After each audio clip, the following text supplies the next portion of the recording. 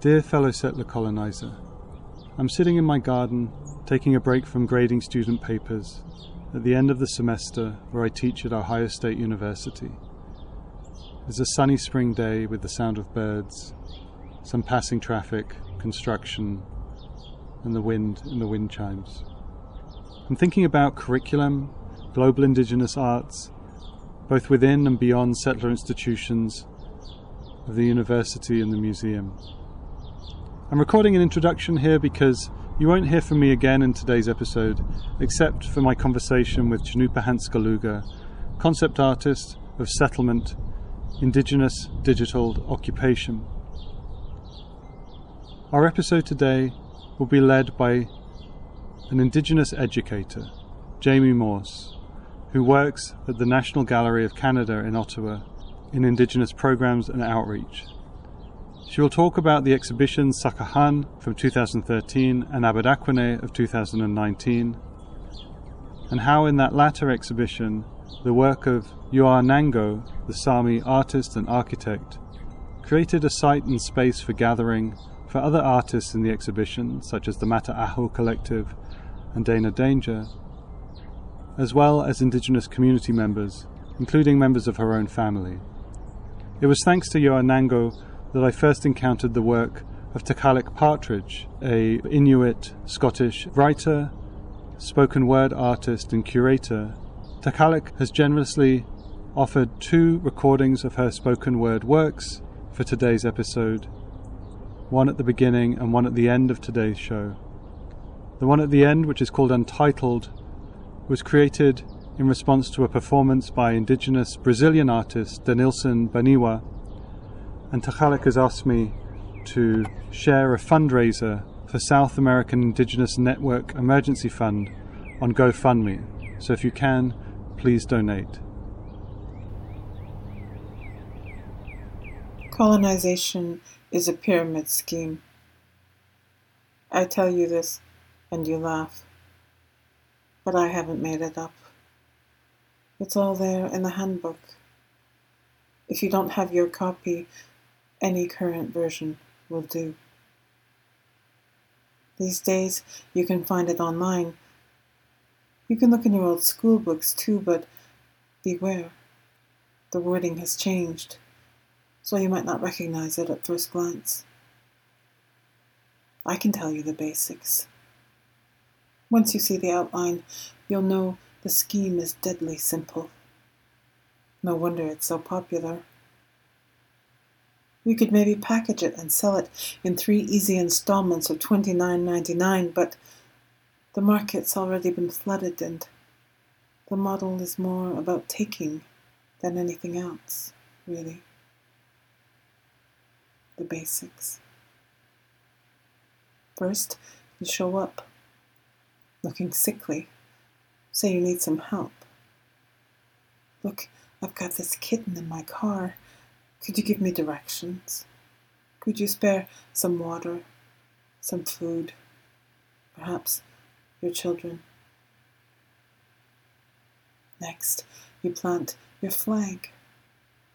This could be in the dead of night, in a forest, on a rocky mound, in quicksand by the shore, wherever.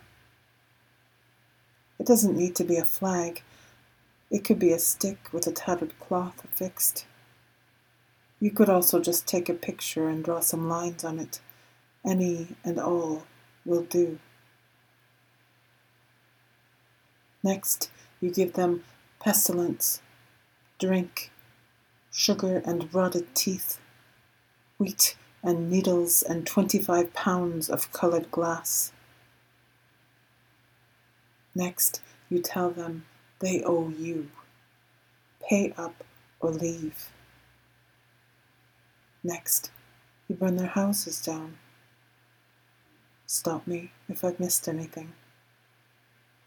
You take away their tongues, tear up their spiritual beliefs.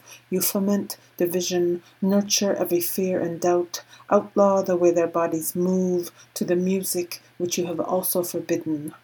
You put them on ships, in social services offices, in zoos, in prisons, in holding centers, in museum storage, in catalogues of children up for grabs. Next, you populate the land with sheep, or dams, or bulldozers, or oil rigs, or mines.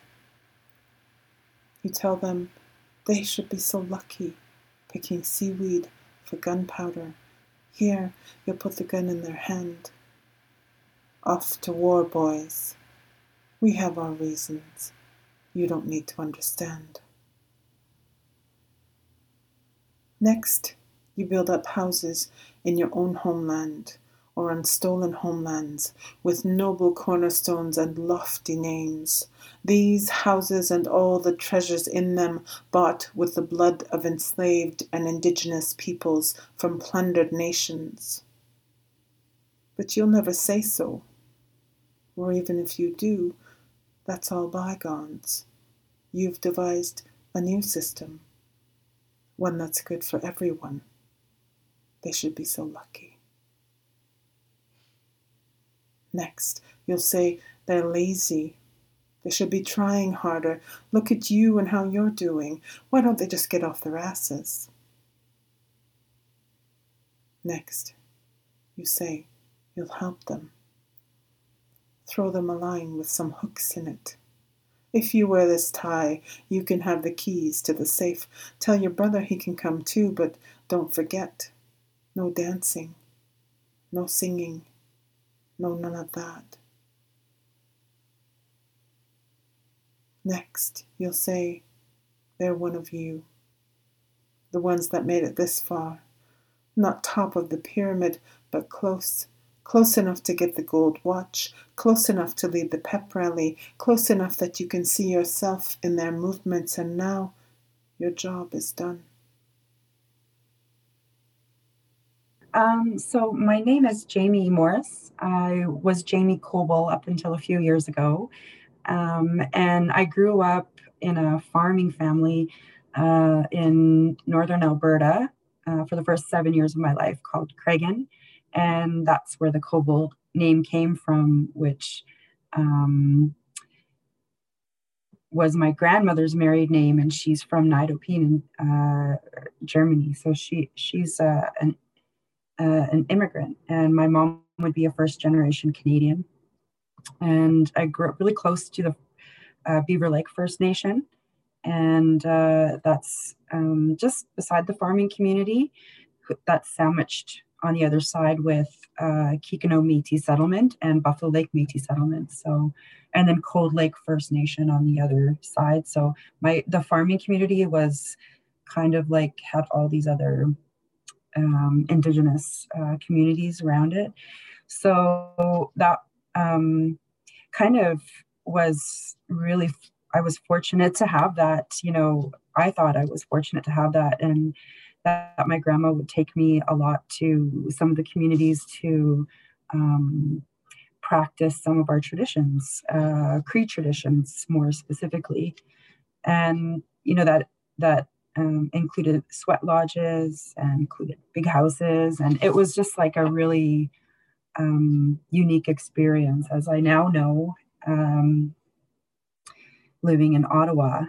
And my dad is from Buffalo Lake Métis Settlement, but before the settlements were actual settlements, like I suppose legally recognized by the province in the 80s. It's not that long ago. He grew up at the mission, and the mission is where they had the mission school. And that's where my dad went to like a day school. And so he grew up there and was back and forth as an adult in Fort McMurray. So that kind of whole like Edmonton to Fort McMurray was, my world that extended in my youth. And I moved to Ottawa in 2000. In June 16th, 2000.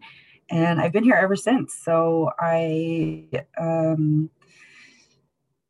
had been doing a lot of traveling, and I decided to come to Ottawa because, it was just a nice place to be. It was the number one, like, safest community in all of the whole country. And so that was really attractive to me, since we had the highest rate of violence per capita in any RCMP detachment in Canada at the time. Moving here, it really sparked my interest in museums and the arts, and, things I hadn't grown up going to. But it's funny because my dad, the school that he went to is now a museum. So, that's something that I think about often. But I suppose being in Ottawa has kind of led me to think about what it's like to be on someone else's territory, on another Indigenous person's territory, and my role in being here. So I currently work at the National Gallery of Canada, and I bring that introspection, I suppose, into work with me. And I've, helped others kind of think about it, that we're not all of us, each of us, and how I've been touched by all the work that I do. No matter what work I do, it's personal. I think this is something that's now kind of penetrating people's skin to kind of, well, what's my role? And not just at a academic level or at a, but with how we're looking at, examining our true histories, people are really trying to understand their own personal history and how it contributes to where we are now. So all of those things kind of, I've seen a shift, I would say, in 2013, 14, and Sagahan, of course, was in 2013. And so it was supposed to be it was an international Indigenous art exhibition, which we didn't use that term for Abadakwane on purpose, actually. And but when I would give tours during Sakahan and see like non-Indigenous people following along on the tour, and they would ask questions after, that was like a trigger for me to think, well, I think people are ready to learn about Indigenous issues. And, mind you, I'd gone through like a lifetime and university and different organizations. And this is really the first time that I saw a genuine interest that wasn't about profiting off of, or that wasn't about, benefiting from in some way. This was just like people wanting to know more. And it was a generation that I hadn't, even worked with very much in the past. And so, there was, the purpose of the tours was so that young Indigenous children could see themselves in the art pieces and connect with the stories. And when, older non-Indigenous people were hanging along for the tours of all different backgrounds, I think it really kind of gave me a confidence that people were willing to see an Indigenous language text on the wall, that people were interested in wanting to participate in some of the programming.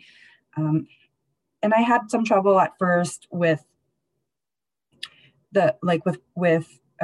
helping the public to understand that there are some spaces that are just for Indigenous people in our public programming at the National Gallery.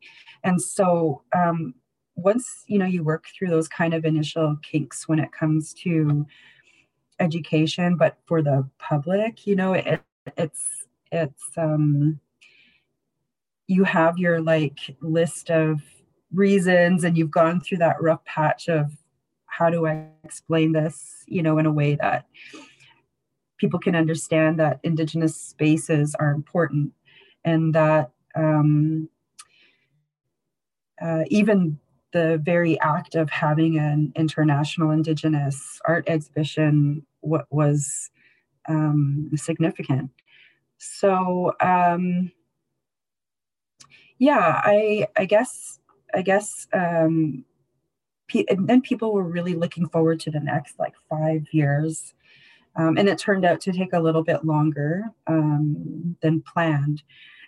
so 13, 14, 16, 18, it was supposed to kind of show in 2018, but we took an extra year. And part of the build-up to Abedakwene was, I had just come off maternity leave, so there's that kind of life that happens. And I was catching up with all of the new things that had come up, while trying to keep my toe in, so I wasn't totally blind when I came back. And when I started to learn about the Sami Architectural Library, I just remembered all of those, phrases that were said around, when an elder passes away. It's like you lose an entire library. And it's been said so many times. And then, of course, we're working on another exhibition right now with Benjamin West and Robert Poole. And one of the language speakers that we got for that project passed away, in the process of making relationships. And so that's something that is actually, it's happened to me a few times. And as an educator and as a community member, I feel an urgency, to try to work with as much community as possible, and not in the sense so that the National Gallery kind of keeps all this knowledge of processes and all the things I'm doing, but so that we can provide resources and opportunities for communities, because only Soto speakers are going to speak Soto. And we did work with Algonquin language speakers for both Sakahan and Abedakwene, and we learned a lot of lessons from Sakahan, which we implemented in Abedakwene. So we, for the titles, that was important. We needed to consult with communities, and Sakahan, which is to ignite, was the name meaning, and we had for our catalog a gas can on the front, which, even though we had Brian Youngin's drill hole sort of beaded red country kind of gas can, I think of when I think about filling up quads and things like that. So even though we did the right thing and consulting about the name, what we didn't consult on was the cover of the text. And so that was a lesson that we had learned, that we can't just pick and choose, what we consult on, because it's, what I grew up with in the ceremonies back in Northern Alberta, everything is connected. So whether it's the cover of a catalog, and different departments in our organization are working on that, or whether it's the title. So with Abedakwene, we did just that. So we consulted even deeper. And as we get to know more about ourselves and our role on the land, and the power that we have in bringing things up, or discussing things, or even just putting things on the table that aren't seemingly so ridiculous anymore, and they're appropriate. And so that shift, and I'm really speaking to in the context of education, because it's not just an education that's for the public, which is, my role as a program and outreach educator, Indigenous programs and outreach. But that a lot of that shift is happening internally. And while we are trying to think about our personal connections and experiences, we also have to try to stabilize our self as a unit, and at the same time understanding that there are different, viewpoints and social important like social changes that are happening right now. And of course, dealing with it all in isolation and COVID. And it's something that it makes, the Yoronengo piece even more beautiful, is because it happened, months before the pandemic. And it was the last, one of the last gatherings that I attended. And it was just so beautiful the way it all worked out, because I came, from Northern Alberta, and being in Ottawa, and having to go home if I want to visit my family. And my dad now lives at the Buffalo Lake Métis settlement. So, when I visited him the year before, and I said, suggested that he come and visit me in Ottawa. And I had no, I didn't really think he'd be there. And so, a week before Abadakwane opened, my dad asked about the dates and let me know that he had saved up a bunch of money to come. And so a week before, I found out my dad was coming, and he'd never been on an airplane before. And so, we showed up and picked him. Well, he was on an airplane for fighting fires, but he never went on a holiday or anything like that before. And so, and things are digital at the airport. So he got a cell phone, and that was in 2019. And when we brought him to the gallery, first of all, I ran into Mata'aho sitting in Bridgehead at the gallery. And so I introduced my dad to them, because we were going to go on another educational program to Akwesasne to look at Akwesasne weavers and Mata'aho weavers. And so it was a good meeting. And he had been late, to the gallery, which is kind of important to the story, because had he not been late, he would have, missed that kind of first introduction to Mata'aho, which was really important. We're going to spend, an hour, but then on the way to go meet the artist, so we were late to kind of meet Yoronengo. My dad was going to meet him and see how he could help out. And so we were just on our way out to the maker space, which is just in front of the gallery. And I hear Randy, that's my dad's name. And I look around and I don't see anybody except for a guard. And the guard is saying my dad's name. And, the day before, literally the day before, my dad said,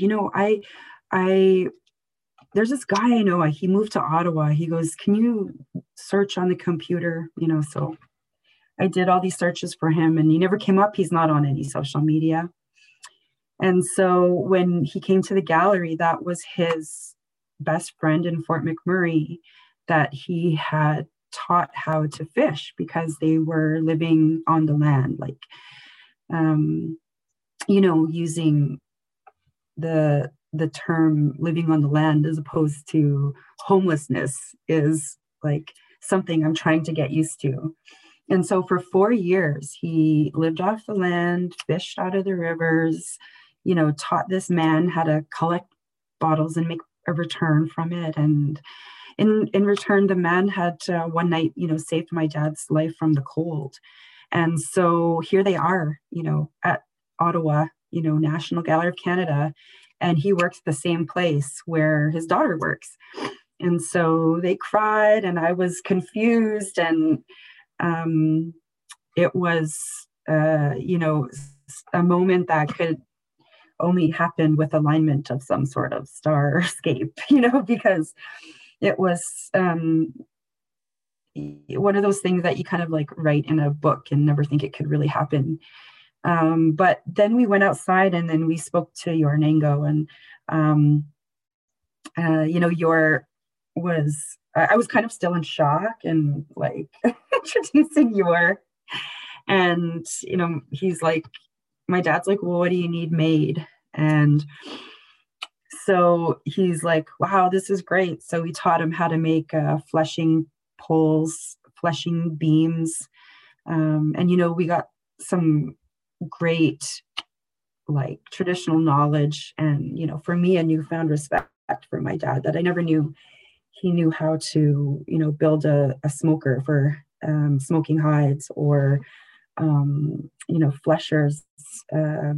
Actually, he made this one while we were there, and Dana Danger brought a bunch of like moose legs, and so she brought it in a cooler, in a blue cooler, and so she's like, what should I do with these? I thought we could make scrapers maybe. And my dad started sawing, and we had to boil them and boil them in that space. And we were able to get a fire permit, which is a reality for an institution. So there are these, like, again, educating internally in the institution and explaining why fire is important to a show called Abadakwene, which means to continue the flame. And so when we met the fire chief, he came by, and Greg Hill, one of the curators of Abadakwene, came out, and he seemed really like supportive, but kind of stern and tough at the same time. And then he told us that he was also Mohawk.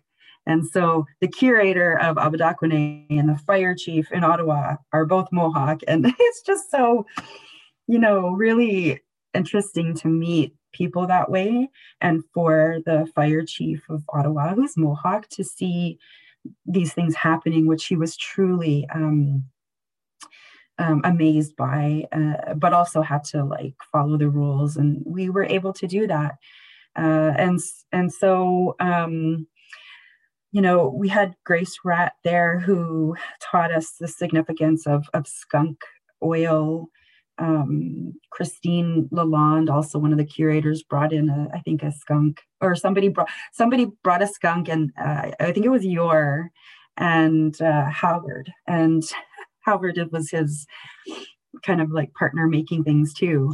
And it really stunk, and they didn't realize that it would stink up a vehicle. And so they put that in the truck and brought it. And then we were able to use the skunk skin to make the long poles that were at the top of the Sami Architectural Library. So they torched it first so it would be black, but then they rubbed on the hide of the skunk to, make it have a little, like, to stick onto the wood. And then, and then one of the things that we had talked about from back in Alberta is that we grew up with, like, skunk oil is the super cure for asthma. So if anybody can stomach, swallowing skunk oil, then, that's another kind of traditional piece of traditional knowledge that we it's kind of common knowledge in our community, but that we were able to share with Grace, who's from Barrier Lake, and she had other uses for the skunk oil that she shared, and it was all kind of beautifully unwrapping in different parts of the makerspace in front of the gallery, where you had people watching the fire and boiling and bones and making stews and cooking bannock over the stovetop, and boiling roots, spruce roots, to make the color of some of the artwork, some of the wood pieces in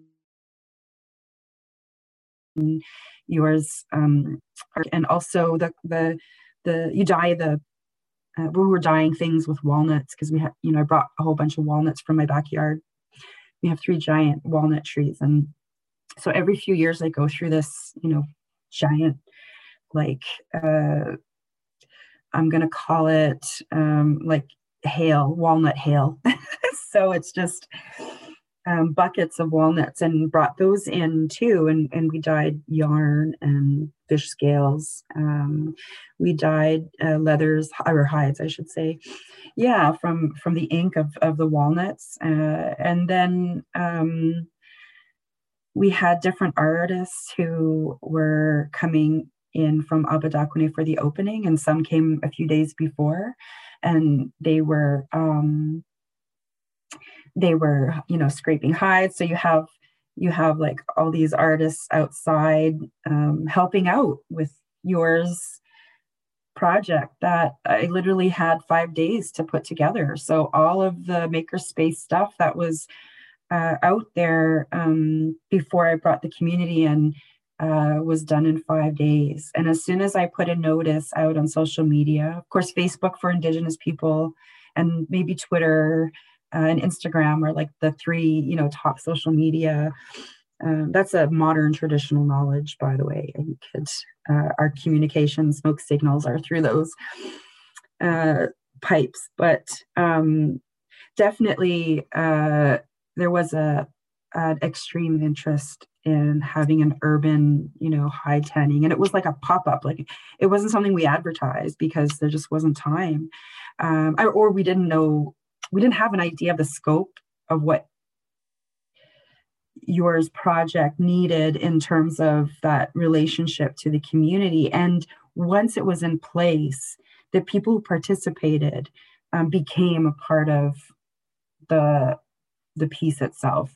They became a part of the knowledge that got tucked away into your Sami Architectural Library, where, we see these messy spaces, there's a fire and some wood parts and animal parts and people and, like crazy things that you wouldn't find in an urban environment, a moose hide.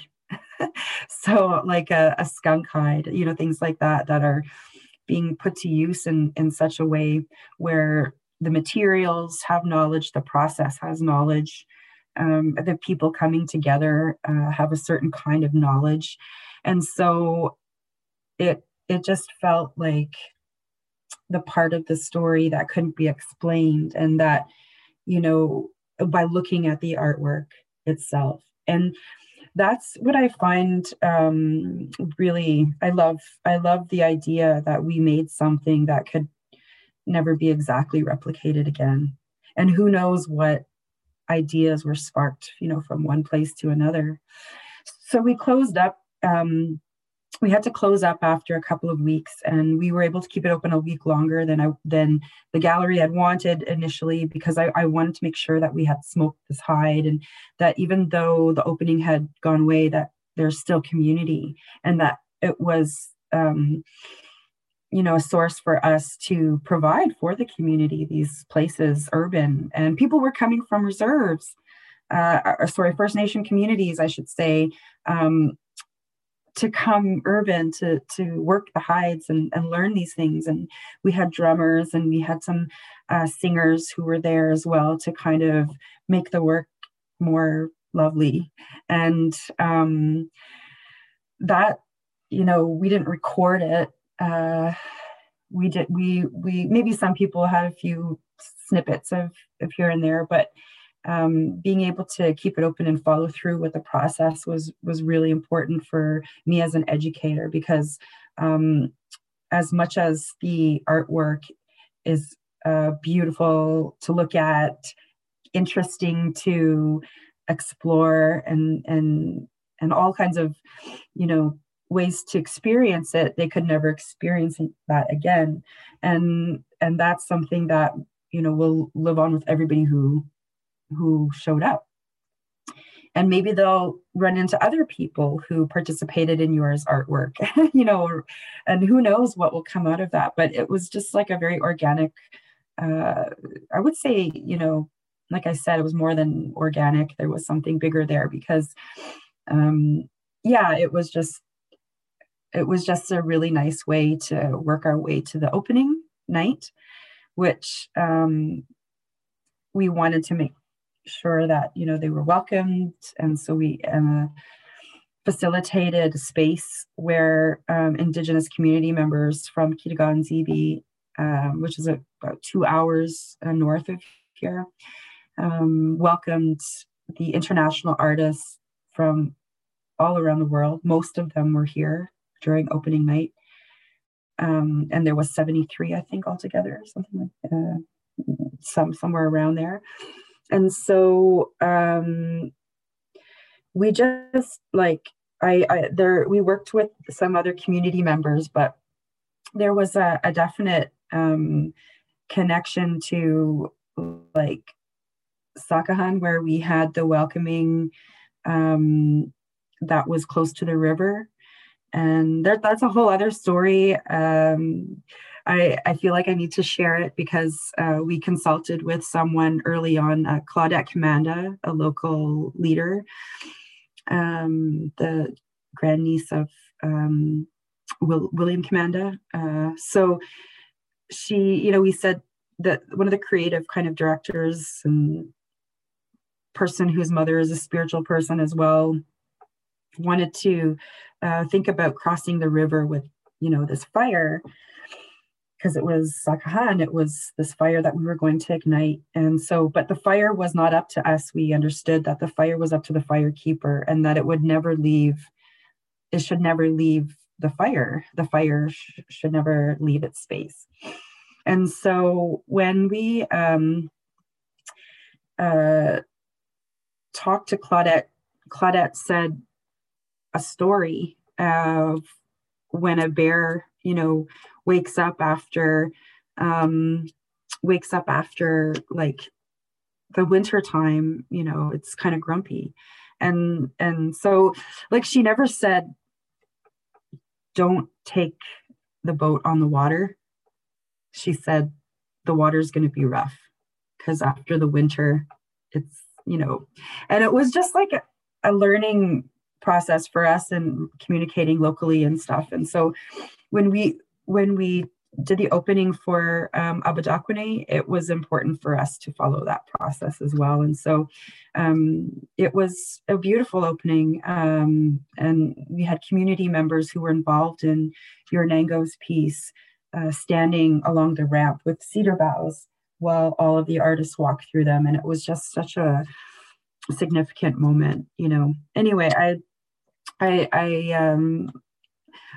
can't wait for the next one. And we hope it's in 5 years, but we're not sure. Okay, so you're listening to Dear Fellow Settler Colonizer, and once again, this episode we're joined with Chanupa Hanskaluga. Thanks again for joining us, Chanupa. How are you? I am well. How are you? I'm doing well, I really am. And today I wanted to talk to you a little bit about this question of the institution and the question of curriculum. And as a way in to kind of talk about this, I want to reflect on not only the kind of institutional frameworks I'm part of already at Ohio State University, but also a plan for a curriculum that I'm developing and the questions and problems of a non-Indigenous settler colonizer embarking on a project like this.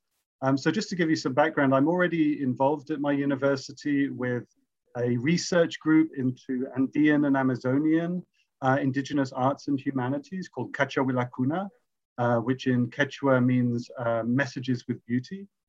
And so I'm already been collaborating and having artist residencies with Indigenous artists as part of that, and also involving with questions of curriculum in that project, which are in development.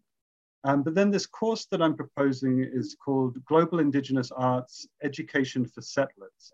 And this course it's a kind of a project to think about curriculum, but also from two perspectives. One is that I would only teach this where the focus on being a settler and a non-Indigenous person is really at the forefront of the course. And that's the only position that I can offer, except in dialogue and in relation to Indigenous artists and educators.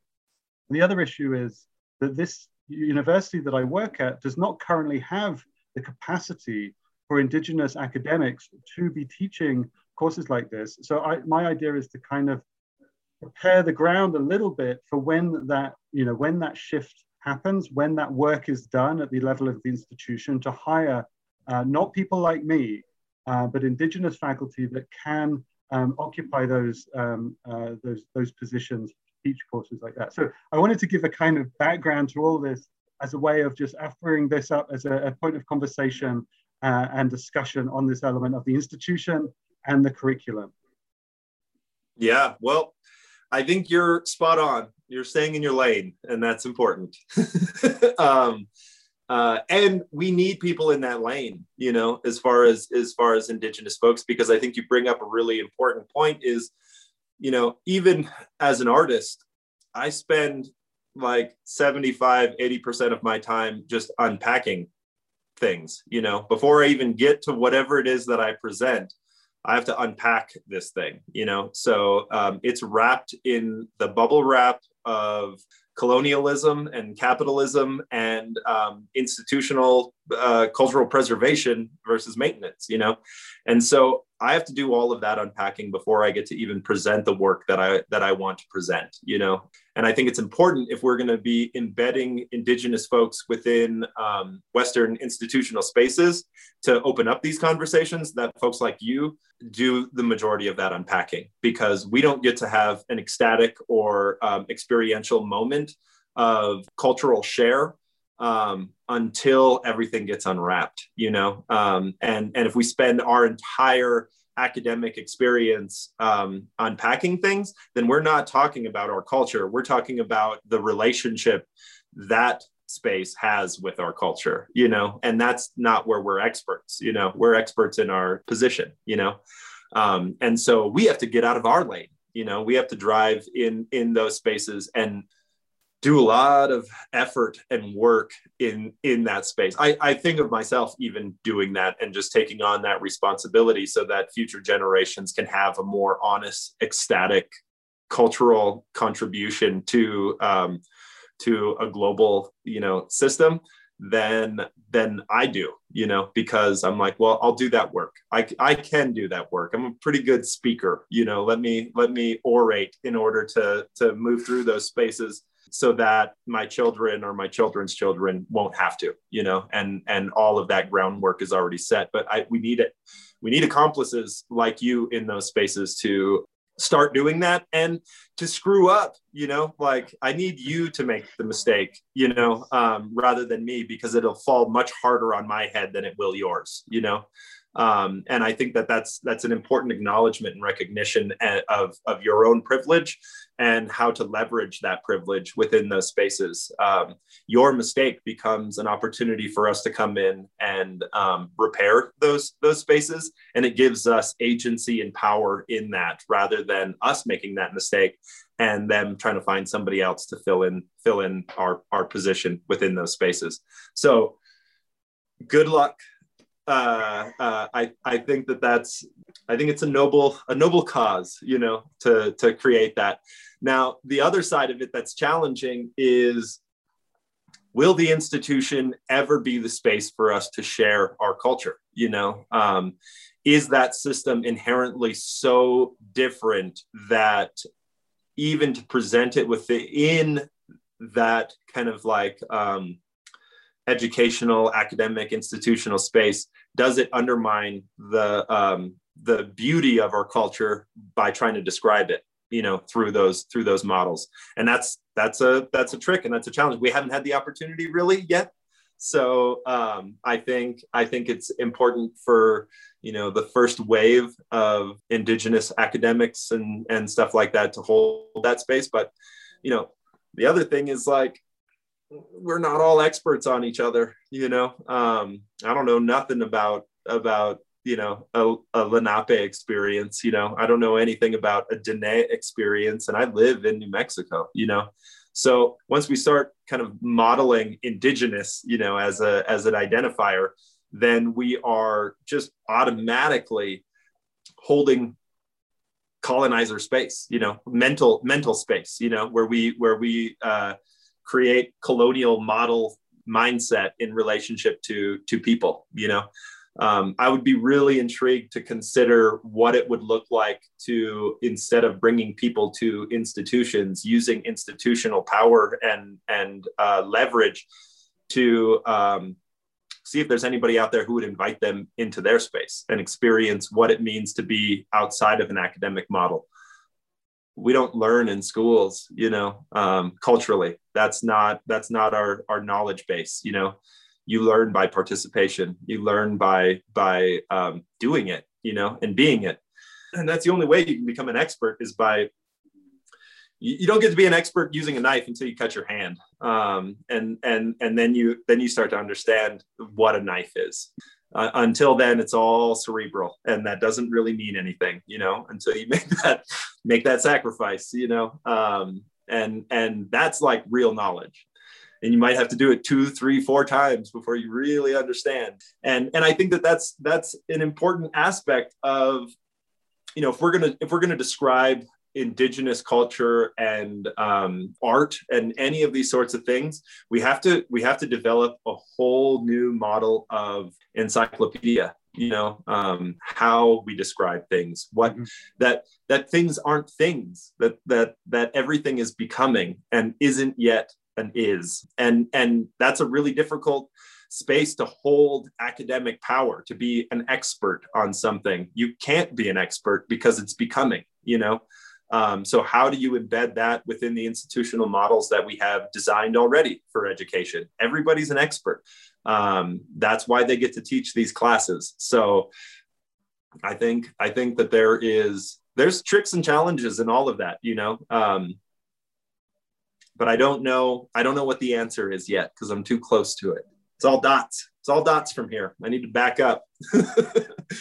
I definitely, I think I'm still kind of reeling and registering and taking in that question about, or that comment that you said about it's for me to make this mistake and these mistakes. And I think that I really feel that. And also this question of expertise. I definitely know that there must be white male academics coming into this space and saying, and that, well, this is the whole history of colonization, which is like literally of, generating a sense of expertise out of knowledges that there's no relation to. There's only an extractive relation to. And so my position, I often feel like, I moved from a department, so I don't have a PhD in the department that I teach in. And so I am in this position where I feel like I have a big problem with the grounding of my expertise, but that opens me up to be in this position and make these mistakes, but also to teach something equating to this class, knowing that it is a placeholder, knowing that it is like quite literally, and on the other level, that I am a placeholder in the institution for this. At the same time, I guess this comes back to something that we talked about in our very first conversation and episode, which is this kind of compulsion to say that my life has been transformed by engaging with Indigenous artists' artwork. And what does that mean? Like, what is that? Every Indigenous art? Like, what is this? Is this indigeneity?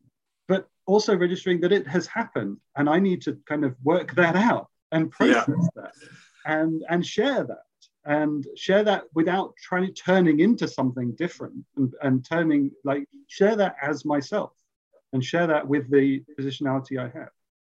Yeah, we always get humbled, we get humbled by these things. And I think a lot of our awe that we experience, the thing that drives our effort to engage with other people, because it touched you in a way that dropped your jaw and opened your eyes. There's something humbling in that. There's something humbling in experiencing something new that maybe you didn't have.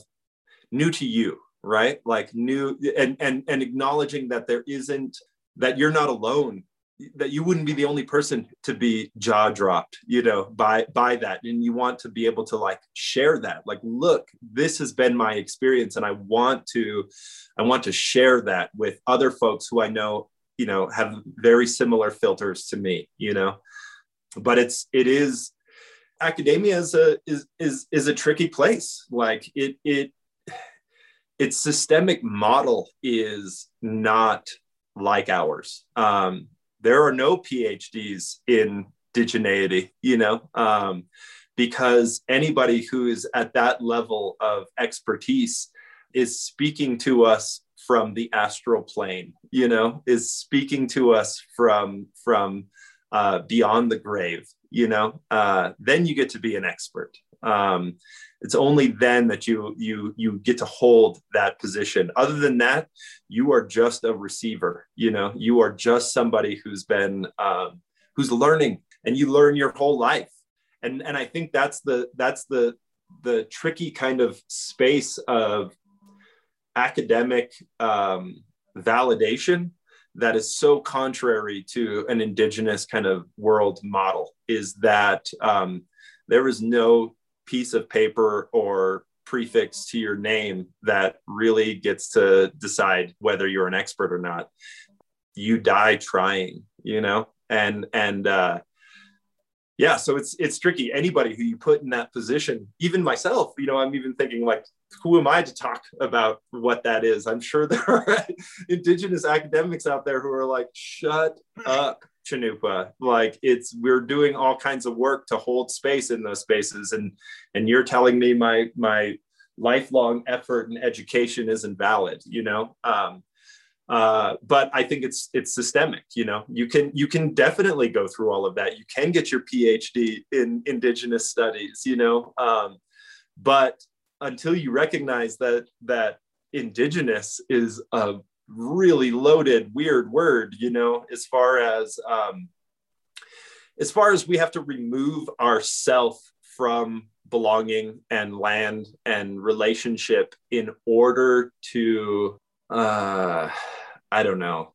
The only way you cannot be indigenous to the planet Earth is if in your mind you've removed yourself from it somehow. And we haven't successfully done that as a species. You know what I'm saying? Like there's probably like a handful of people living on a space station for several months out of the year, you know, that are the closest to not being indigenous so far. And yeah, I think it's that word is I love it. You know, I feel like it's a good word to use to identify with people who still have a place-based relationship. And there's so much displacement on the planet, but at this point, like at what point in history, we've always moved, you know, we've always traveled, we've always generated from one space to the next. So it's tricky, you know, it's tricky to like open up all of those things, especially because you're dealing with semantic issues, you know, rather than really into the grit of what that belonging and meaning is, you know. But I'd be really interested to see how holding that indigenous space within an academic lens is those small kind of forward movements that eventually cascade into a much broader understanding of what education and moreover, like just making our cultures and experiences a part of that academic model and it coming from us rather than somebody else, you know. But we also harm ourselves by holding those spaces because we can't. I don't know what the Quechua experience is, you know, and so I can't be a expert on indigeneity because I don't know what it's like everywhere. I don't know what it's like for you in the UK, you know. I don't know those things enough to like hold that space, but yeah, I don't know. I think it's interesting. I think these are all small steps, and I think it's important. Like I said, the work that you're doing is important to create space for Indigenous folks to be in those positions to teach things and actually have a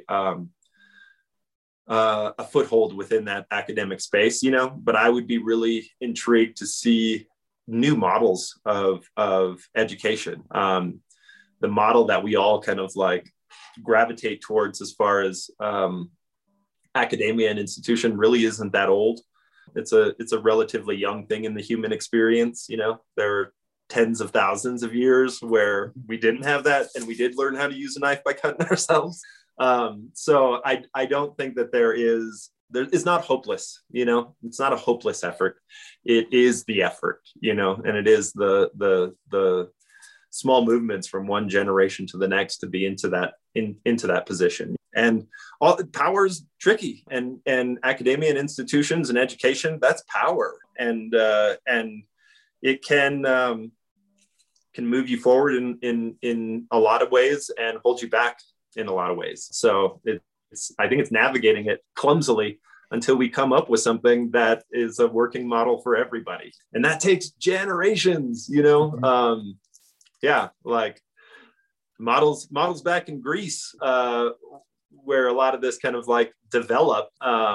There were simultaneous educational platforms in the Middle East, in Africa, in the Americas, in Asia.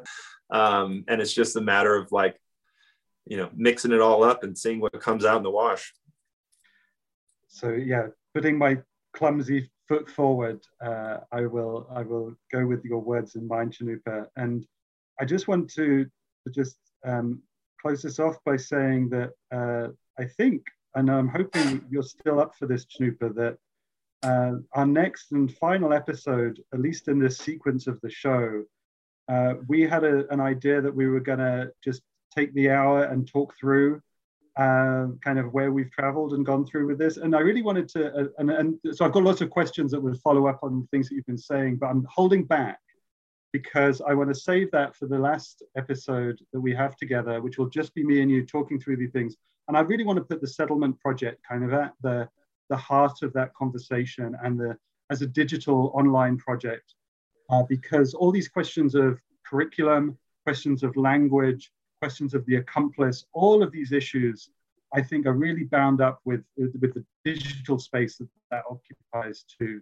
And so we'll have to wait till the May episode of Dear Fellow Settler Colonizer, but as long as you're willing to do that, Chanupa, I'd love to share that space with you for that episode. Yeah, no, I think that sounds great, Richard. And I would say, like, you know, that whole settlement project was really built around some of these complications that I'm talking about. Like, I don't get to tell everybody's story. And so the only way I could have figured out how to like get a small pinch of the variety was to actually invite people who are living it, you know? And that's the, it takes money right now, you know, it takes interest in the place that you bring everybody, you know, and moreover, you got to figure out how to economically make that viable.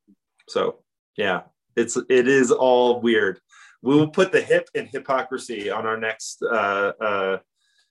interaction. That sounds good. Okay, to be continued. Thank you, Chanupa. Thank you, Richard. We saw the multitudes and believed there were endless hosts of creatures for our consumption.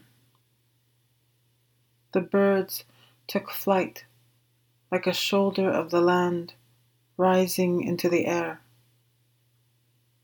Schools of fish turned in the current, and the whole sun in all its glory shone in the glint of their scales. We had endless land, bottomless wells, clear, sweet air to fill 1,000,000 breaths. And never, never would it run out. And how today is it that we can see the edge of this?